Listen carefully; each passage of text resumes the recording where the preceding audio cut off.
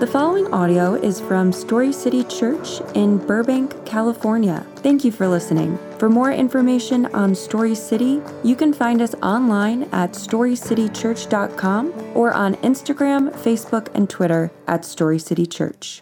Good morning. How we doing? Good? Good to hear. I'm going to be reading you guys from Joshua chapter 5, verses 13 through 15. I'm Eric, by the way. You already heard. If you could stand for the word of God, please. All right. When Joshua was near Jericho, he looked up and saw a man standing in front of him with a drawn sword in his hand. Joshua approached him and asked, "Are you for us or for our enemies?" "Neither," he replied. "I've now come as commander of the Lord's army." Then Joshua bowed with his face to the ground in homage and asked him, "What does my Lord want to say to his servant?" The commander of the Lord's army said to Joshua, "Remove your sandals from your feet, for the place you are standing is holy." And Joshua did that. This is the word of God. You may be seated. Good morning, fam. It's good to see you guys again. Good morning. I got to tell you, well, one of you guys is awake this morning, story, so thanks. I got to tell you, there's always a scary moment for a pastor when you look out at 10 o'clock and there's like 3 people in the room. And I get it, Southern California, right? But there's always this panic, like no one is going to show up to church today at all. What is going to happen? And then you look after worship and it's like, oh, there you all are. It's good to see you. So I'm glad that you guys are here. Well, again, good morning and welcome to our Burbank location of Story City Church. We say Burbank location because we're working really hard to relaunch our Granada Hills location. If you don't know, we had launched it right before COVID, and then that, you know how that worked out. So we brought everybody back together, but we are hoping to get that relaunched by Easter of next year, and we are excited about that. But no matter where we're located, as a family of churches, we have some family values. And one of those family values is that our story is God's story. What do I mean? I mean that every twist and turn of your story matters to God and to us. I mean that no one is too bad or too mad or too far from God to be found by Him, to matter to Him, or to us. And collectively, our stories are a part of God's redemptive story for Burbank, the Valley, Los Angeles, and the world. This is why we say the story of God for the city of LA. That's what we mean when we say those things. Now, we've been working through a series called Centered, and we've been talking about some of the foundational things of how to love God and how to love people well. What do those things look like? And so we started in the book of Job, wrestling with one of the top questions pastors get asked. No, it's not, "Pastor, can I ask you a question?" That is the number one question. But it's where is God in the midst of evil? Where is He in the midst of suffering? And so we answered that, or we begin to look at that by looking at the book of Job. Next, we had a blistering look at the story of the entire Bible in one sermon. It was great for those of you who are here. It didn't go over 4 hours, right? So that part was really good. And then last week, one of our elders, Josh Wright, kicked off this part of the series by helping us understand the character and nature of God the Father. And so today we'll be looking at the character and nature of God the Son. All right? So let's pray and we'll jump into that part. Father God, I thank you for today. I thank you that you are with us, that you are present. I thank you that this is all about you. And so, Lord, as I speak this morning, I pray that you would help us to not be distracted by anything, to not be, discouraged by anything, but to be encouraged by who you are, to know you more, to love you more. And I pray that we would leave here more passionate about who you are. And so I pray that you would help us to understand, to be clear about who you are this morning, and to leave knowing you a little bit better. In the name of Jesus, we pray. Amen. So last week, Elder Josh said that the very essence of who God is tells the gospel story. And while we can't really understand how God is triune or 3 in 1, it's difficult, meaning He's not 3 separate gods. It also means He's not one God who presents Himself in 3 different ways, but He is 3 distinct persons of one essence, one God, 3 distinct persons of the same substance. I know that's really confusing. Don't worry, I'm confused too. That's the Trinity. We can understand, though, the role that each persons of the Trinity plays. And so we're going to get more into the Trinity itself in a couple of weeks. But for now, God's very essence is a story of the gospel. God the Father is creator, the parent who lovingly made us for a relationship with him, to be a part of the family. He also designed and created and empowered a plan, that plan of salvation when we were separated from him. God the Son, he is that plan of salvation in action. He is love embodied. He is the plan of salvation, the physical embodiment of that love through that sacrifice to us. And so he is the sacrifice, the Lamb, the one that delivered salvation by his death and resurrection from the cross. God the Spirit is the one that brings us to life. He calls us into life with the Father. He lives in us and empowers us to live out that salvation and gives us gifts as he deems we will specifically be needed to carry out the mission that God has given each of us. And so we'll talk more about that later on in this series as well. But again, today we're focusing specifically on the Son. Now, one of my favorite movie scenes of all time comes from a deeply theological movie called Talladega Nights, the Ballad of Ricky Bobby. And there's this scene where the character Ricky Bobby is sitting down to say grace over the meal. And he says, "Dear 6-pound, 8-ounce baby Jesus in your golden fleece diaper, don't even know a word yet." To which his father-in-law interrupts and says, "He was a man. He had a beard." And Ricky Bobby responds, he says, "Listen, when it's your turn to say grace, you can pray to whatever Jesus you want to, but this is the Jesus that I like, baby Jesus." And while it's a bit tongue-in-cheek, this does bring up this incredible point for us about many of us have, I think, different ideas of who Jesus is. And they're not always the correct or full picture of who Jesus is. And so it's important for us to understand this so that we have maybe some commonality. Again, these are these bedrock ideas, these foundational ideas for us of how do we fully love and apprentice Jesus if we don't know who he is. And so understanding the character and nature of who he is really the goal for today. And so let's go back to the scripture that Eric read so well for us this morning. Joshua 5:13-15. When Joshua was near Jericho, he looked up and saw a man standing in front of him with a drawn sword in his hand. This is not a good moment. Okay? This is not a good moment. This is like an issue. Okay? Joshua approached him cautiously and asked, "Are you for us or for our enemies?" This is an incredible response. "Neither," he replied. "I have now come as commander of the Lord's army." Now remember, the Israelites are on God's mission to come in and take the promised land. God has told them it's going to be war. This is what you're going to do. And he set up Joshua and said, "You're going to lead the people of Israel in war against these other nations that I have come to bring judgment on. And so I've asked you to lead these people into battle." So then Joshua would be the commander of the army of the Lord in some ways. And here we have this person saying, "No, I am the commander of the Lord's army." And we get some idea of what happens. And Joshua bows down with his face to the ground in homage to him and says, "What does my Lord want to say to his servant?" The commander of the Lord's army said to Joshua, "Remove the sandals from your feet. The place you are standing is holy." That's significant. Underline that, circle it, highlight it in your Bible. It's an important one. And Joshua obeys. Okay, so Joshua is getting ready to take Jericho. Jericho is a key city. It's a key area that stood along some of the biggest trade routes that connected Egypt from the rest of up into Europe, up to Italy, all of those areas. It connected two different kingdoms, and so it was a very strategic area both for military purposes and for trading purposes. And so Jericho is one of those cities that's key to hold that route. And so as he's looking at taking this is a key battle. This is why the Bible highlights this particular city. So he's preparing for war. He's going to take this large city, and he encounters this person with his sword out. Again, he's afraid. This isn't like a cosplay moment. Like this is a person with a real sword, okay?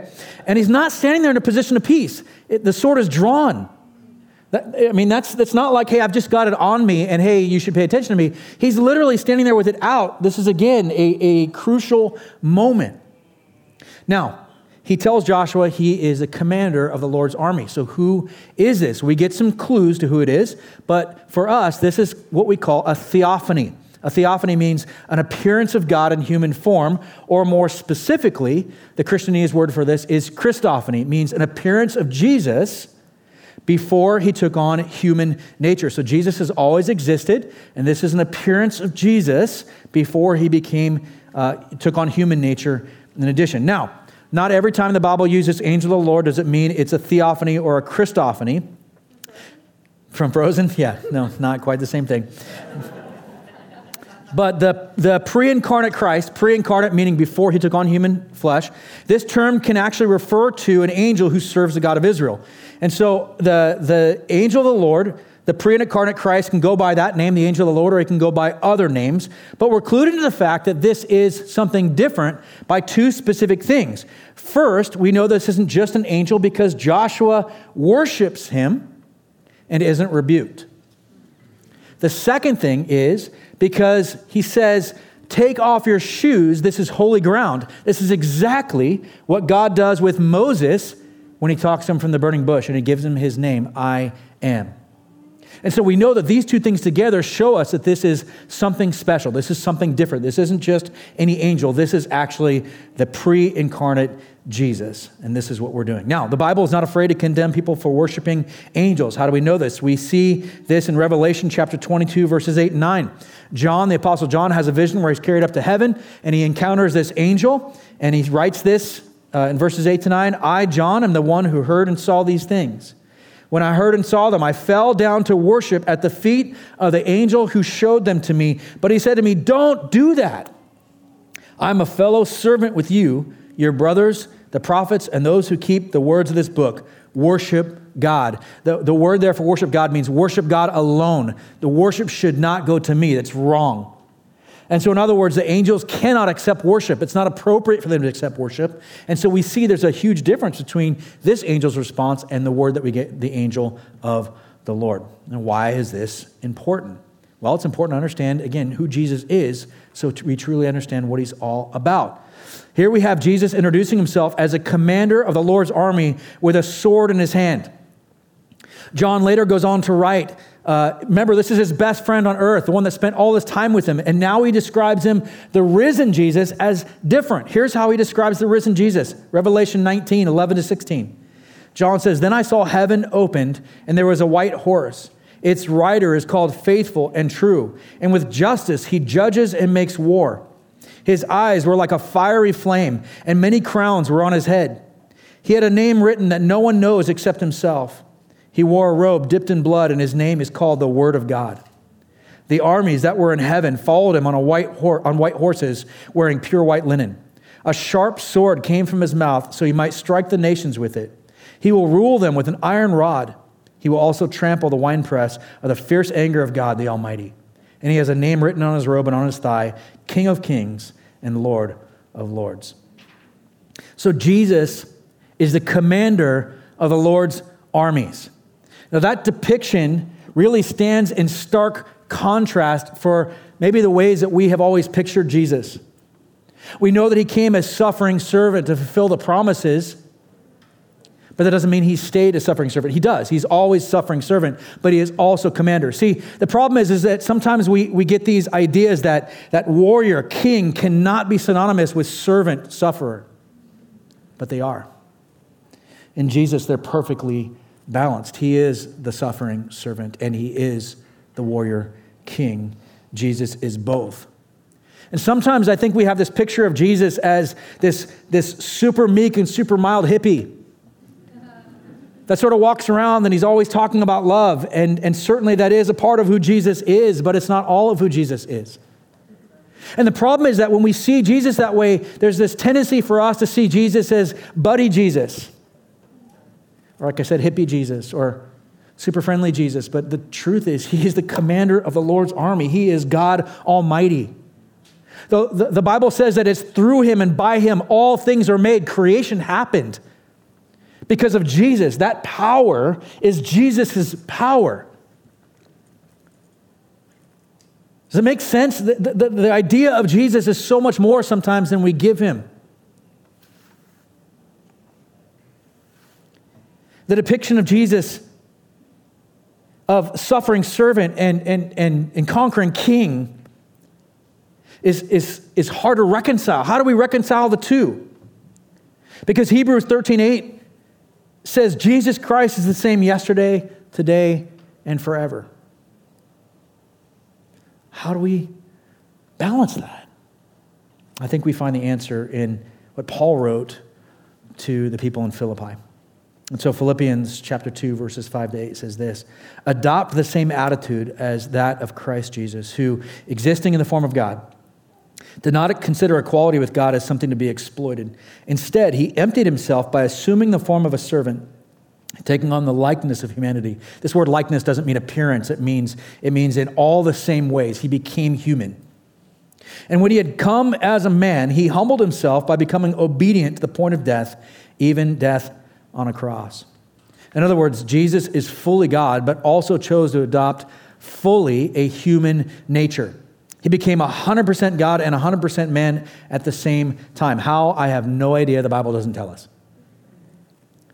The Bible doesn't tell us how he did it. And so because it doesn't tell us, it's not really for us to try and figure out. It's not something that we can comprehend, and so we just have to go, okay, either have faith that Jesus did that or he didn't.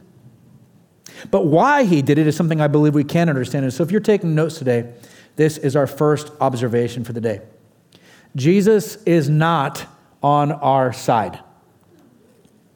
Jesus is not on our side. You're like, Pastor, what the heck are you talking about? Have you ever been on a sports team and somebody prayed, Lord, help us win today? Have you ever wondered what happens if there's a Christian on the other team praying the exact same thing? Like, who does God choose? Does he go, well, you said it first, so this game's yours. Best out of 3, I just got to go, 2 out of 1, I don't know. Is he like, well, you were a better Christian this week, so I'll honor your prayer instead of the other prayer? I mean, whose team is he on? The only team that we know God is not a part of is the Green Bay Packers. I love you, Chris, even if I don't like your team. And you're probably going to win today, but that's all right. Jesus allows all kinds here, I'm just saying. Okay, but remember that we started with this story of Joshua. And Jesus is standing there as the commander of the Lord's army, and he gives us a clear message. Joshua says, are you for us or against it? And Jesus said, neither. Are you on my side or not? It's not about us. And so while Jesus is absolutely for us, he is not on our side because we are not the heroes or the point of the story. Make sense? You guys with me? He is absolutely for us. Jesus is for us. But he's not on our side. We are either on his side or we are not. Sometimes we get to this place where we think Jesus is like our beck and call. Like Jesus is our attack dog to be used when life is hard and we're like, God, these people are harassing me. Go get them. Bring your judgment down on those people. Or when we're scared or alone or fearful, we're like, Jesus is our blankie. Like, I need you to comfort me, make me feel better. And while Jesus does do those things in those ways, or in some of those ways, he can't be used by us because he doesn't belong to us. Do you understand what I'm saying? I'm saying that there's times where we can feel like Jesus needs to do what we tell him to do. And can I just be frank with you? That is not the commander of the Lord's army. And when we think that way, we're not seeing him that way.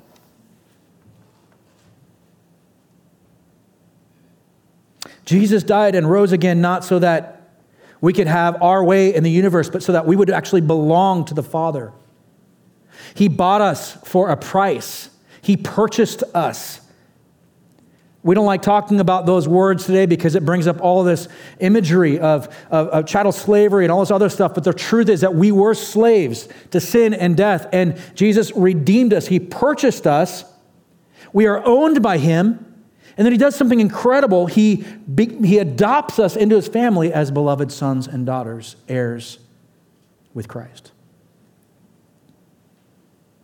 So Jesus chose to take on human nature and then submit fully to God, even to death, because he must seek the best interest of God and bring full glory to God. I said before, the Bible isn't about us, it's about God. And so Jesus didn't ultimately redeem us because he loves us. That's not why he did it. He does love us, but that's not the reason that he went to the cross and rose. He's the point. And so if God is the Most High, this is going to get a little deep for a second, but if God is the Most High, the most perfect, the most right, and the most good, then nothing else can compare to him or come close to compare to him, then the thing that he must value the most is that which is supremely valuable, meaning that God must love himself above all things.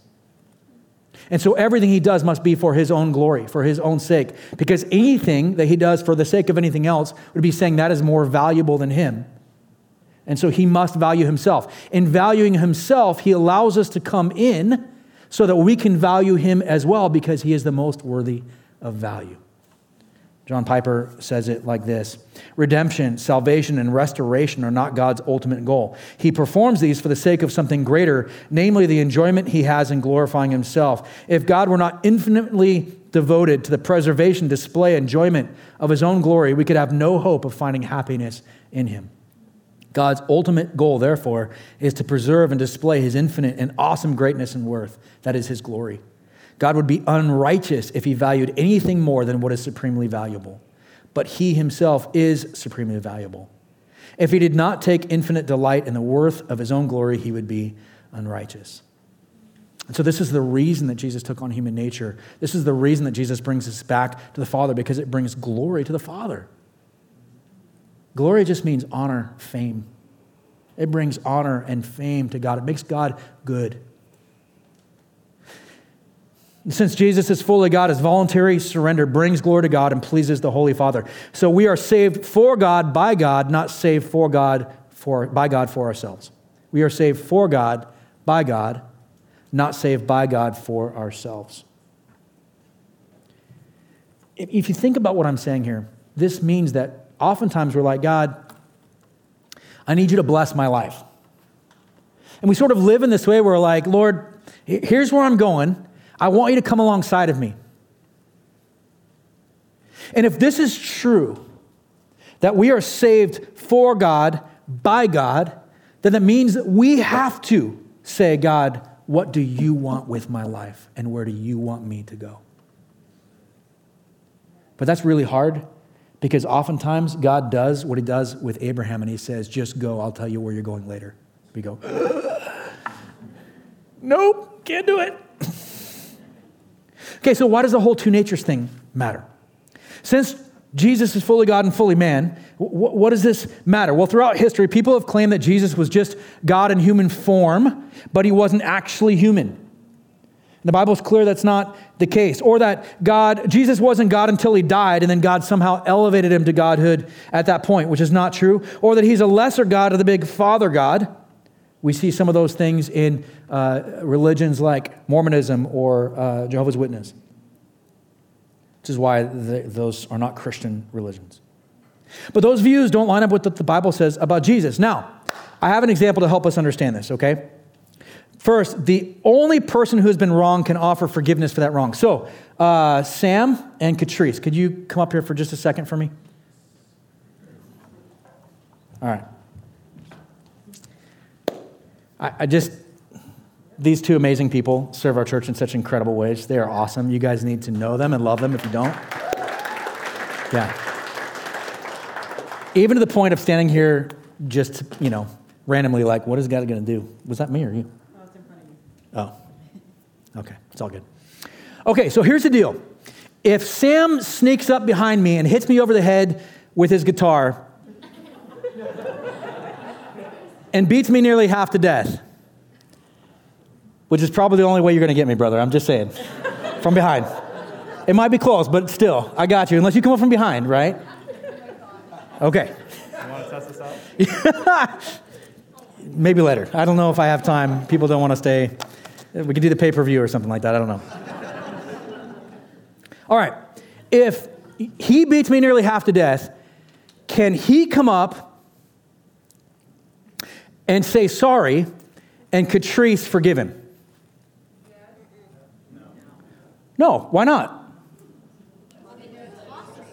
Because Catrice wasn't the one that was wronged, right? Now, Catrice really had nothing to do with it except probably encouraging him. Like, go, Sam, go. Okay. If Sam comes to me and says, I'm sorry, can I say, Catrice, I forgive you? No. Why not? Because he's the one that actually committed the offense, right? Not Catrice. And so I can't forgive Catrice for something that he did.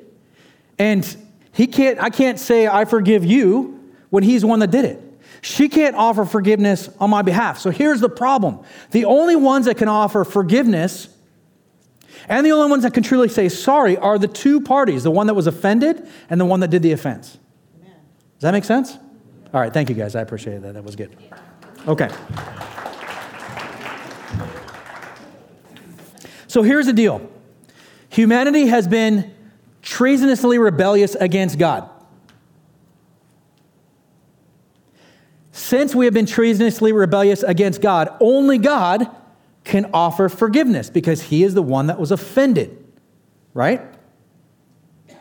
Since humanity is the guilty party, only humanity can pay the price for our sins. If Jesus isn't fully God, he can't offer forgiveness. If Jesus isn't fully human, he can't pay the penalty as the perfect sacrifice for our sins. But since Jesus has both natures, he can both forgive and be the perfect sacrifice to pay the penalty and die in the place of humanity. This brings us to reconciliation with the Father once and for all. Do you understand the correlation? Only Jesus is perfectly set up to be both the representation of humanity because he is human. And so he can pay the penalty for death that we all deserve. He can do that on our behalf. And because he's sinless, he's the perfect sacrifice. He meets the conditions that's required. Because he's God, he can actually offer that forgiveness to us, and we get to see that accomplished in him. This is that, what Josh talked about, that embodiment of that salvation rescue plan for us. It's in the flesh.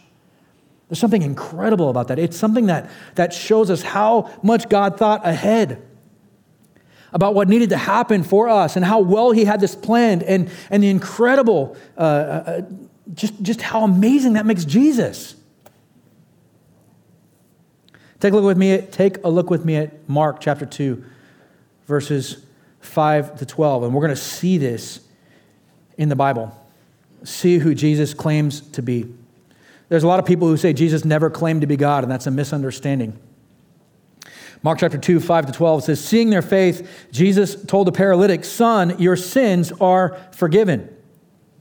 But some of the scribes were sitting there questioning in their hearts, why does he speak like this? He's blaspheming. Who can forgive sins but God alone? Right away, Jesus perceived in his spirit that they were thinking like this within themselves and said to them, why are you thinking these things in your hearts? Which is easier, to say to the paralytic, your sins are forgiven, or to say, get up, take your mat, and walk? But so that you may know the Son of Man has authority on earth to forgive sins. He's backing this up. He's saying, so you know that one is true, I'm going to show you the other. He told the paralytic, get up, take your mat, and go home. Immediately, he got up, took the mat, and went out in front of everyone. As a result, they were all astounded and gave glory to God, saying, we have never seen anything like this. I love this. Even in Jesus' miracle, what does it do? It brings glory to God. Why did Jesus do the miracle? To show that he is God, to bring glory to God.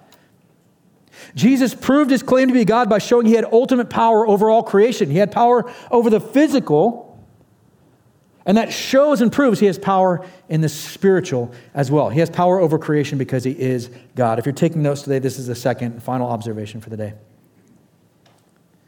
Jesus is, was, and will be. Jesus is, was, and will be. Jesus has existed for all eternity and will continue to exist for all eternity. He claimed to be God, has always been God, and always will be God. The Apostle John says, John 1, 1-4, says, in the beginning was the Word, and the Word was with God, and the Word was God.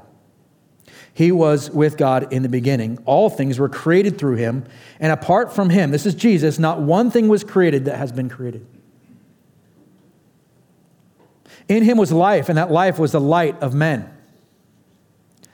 Take a look with me at Colossians 1, 15-20. He is the image of the invisible God, the firstborn over all creation. For everything was created by him in heavens and on earth, the visible and the invisible, whether thrones or dominions or rulers or authorities, all things have been created through him and for him. He is before all things, and by him all things hold together. He is also the head of the body of the church. He is the beginning, the firstborn from the dead, so that he might come to have first place in everything. For God was pleased to have all his fullness dwell in him, and through him to reconcile everything to himself, whether things on earth or things in heaven, by making peace through his blood shed on the cross. That's the embodiment of that plan. In Hebrews 1:2, in these last days, he has spoken to us by his Son. God has appointed him heir of all things and made the universe through him. So Jesus has always existed. Jesus claims to be the I Am, the name that God identifies himself with, and talks about being around for things that didn't happen in his time on earth. John chapter 8, 53 to 59, Jesus is speaking to the Pharisees. Are you greater than our father Abraham who died and the prophets died? Who do you claim to be? This is the Pharisees talking to Jesus. And Jesus says, if I glorify myself, Jesus answered, my glory is nothing. My Father, about whom you say he is our God, he is the one that glorifies me. You do not know him, but I know him. Listen to this. If I were to say I don't know him, I would be a liar like you. But I do know him and I keep his word. Your father Abraham rejoiced to see my day. He saw it and was glad. The Jews replied, you're not even 50 years old yet. And you've seen Abraham? Jesus said to them, truly I tell you, before Abraham was, I am. Jesus claims definitively to be God.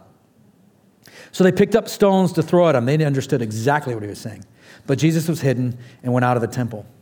Jesus says he was there when Satan was kicked out of heaven. Luke 10:18, he said to them, I watched Satan fall from heaven like lightning. So Jesus existed before he was born into human history. Jesus will forever be fully human and fully God. Now he has a resurrected body, but he still has that body and he will for all eternity. He will always be fully God and fully human from now on. He just lives in a resurrected body. And all things will forever be under his reign. We see this in Revelation chapter 1, verses 12 to 18. Then I turned to see whose voice it was that spoke to me. When I turned, I saw 7 golden lampstands.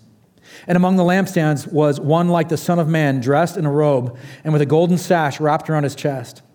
The hair of his head was white as wool, white as snow, and his eyes like a fiery flame. His feet were like fine bronze as it fired in a furnace, and his voice like the sound of cascading waters. He had 7 stars in his right hand, a sharp double-edged sword came from his mouth, and his face was shining like the sun at full strength. Listen to this. John, his best friend, says this, verse 17. When I saw him, I fell at his feet like a dead man. He passes out. That's how incredible God is. The resurrected Jesus is. He laid his right hand on me and said, don't be afraid. I'm the first and the last and the living one. I was dead, but look, I'm alive forever and ever. I hold the keys of death and Hades. Jesus the Christ, the promised Savior, rescuer, is our hope, our Savior, our God. The one who chose to pay our death penalty sentence with his own life to bring glory to God and to ensure we could be reconciled to the Father for all who apprentice Jesus. Because of what Jesus did as the one who is fully God and fully man, we have the chance, the opportunity to have a relationship with God and live as adopted sons and daughters instead of being sentenced to hell. But check this out. Check out the future with Jesus. Revelation 7:9 to 17. After this I looked, and there was a vast multitude from every nation, tribe, people, and language. If you don't think issues of race are biblical issues, you've misunderstood the Bible. Listen. After this I looked, and there was a vast multitude from every nation, every tribe, every people, and every language, which no one could remember, standing before the throne and before the Lamb. They were clothed in white robes with palm branches in their hands, and they cried out in a loud voice, salvation belongs to our God who is seated on the throne and to the Lamb. And all the angels stood around the throne, and along with the elders and the 4 living creatures, they fell face down before the throne and worshiped God, saying, Amen. Blessing and glory and wisdom and thanksgiving and honor and power and strength be to our God forever and ever. Amen. Then one of the elders asked me, who are these people in white robes and where do they come from? He said, sir, you know. Then he told me, these are the ones coming out of the great tribulation. They washed their robes and made them white in the blood of the Lamb. For this reason they are before the throne of God, and they serve him day and night in his temple. The one seated on the throne will shelter them. They will no longer hunger. They will no longer thirst. The sun will no longer strike them, nor will any scorching heat. For the Lamb, this goes back to Jesus, who is at the center of the throne, will shepherd them. He will guide them to springs of water of life, and God will wipe away every tear from their eyes. Amen? My hope is that you'll be more passionately in love with Jesus. That this week, as you think about what was said today, that you will not only be more in love with him, but will be able to articulate the gospel more fully to those around you. Let's pray. Jesus, thank you for all that you have done. It's overwhelming to think of how great and glorious you are, how loving, kind you are. I thank you that you loved us not because of what we've done, but because of who you are. Not for our sake, but for your glory, for the glory of the Father. We pray that you continue to move in our lives as we trust you with who you are in Jesus' name.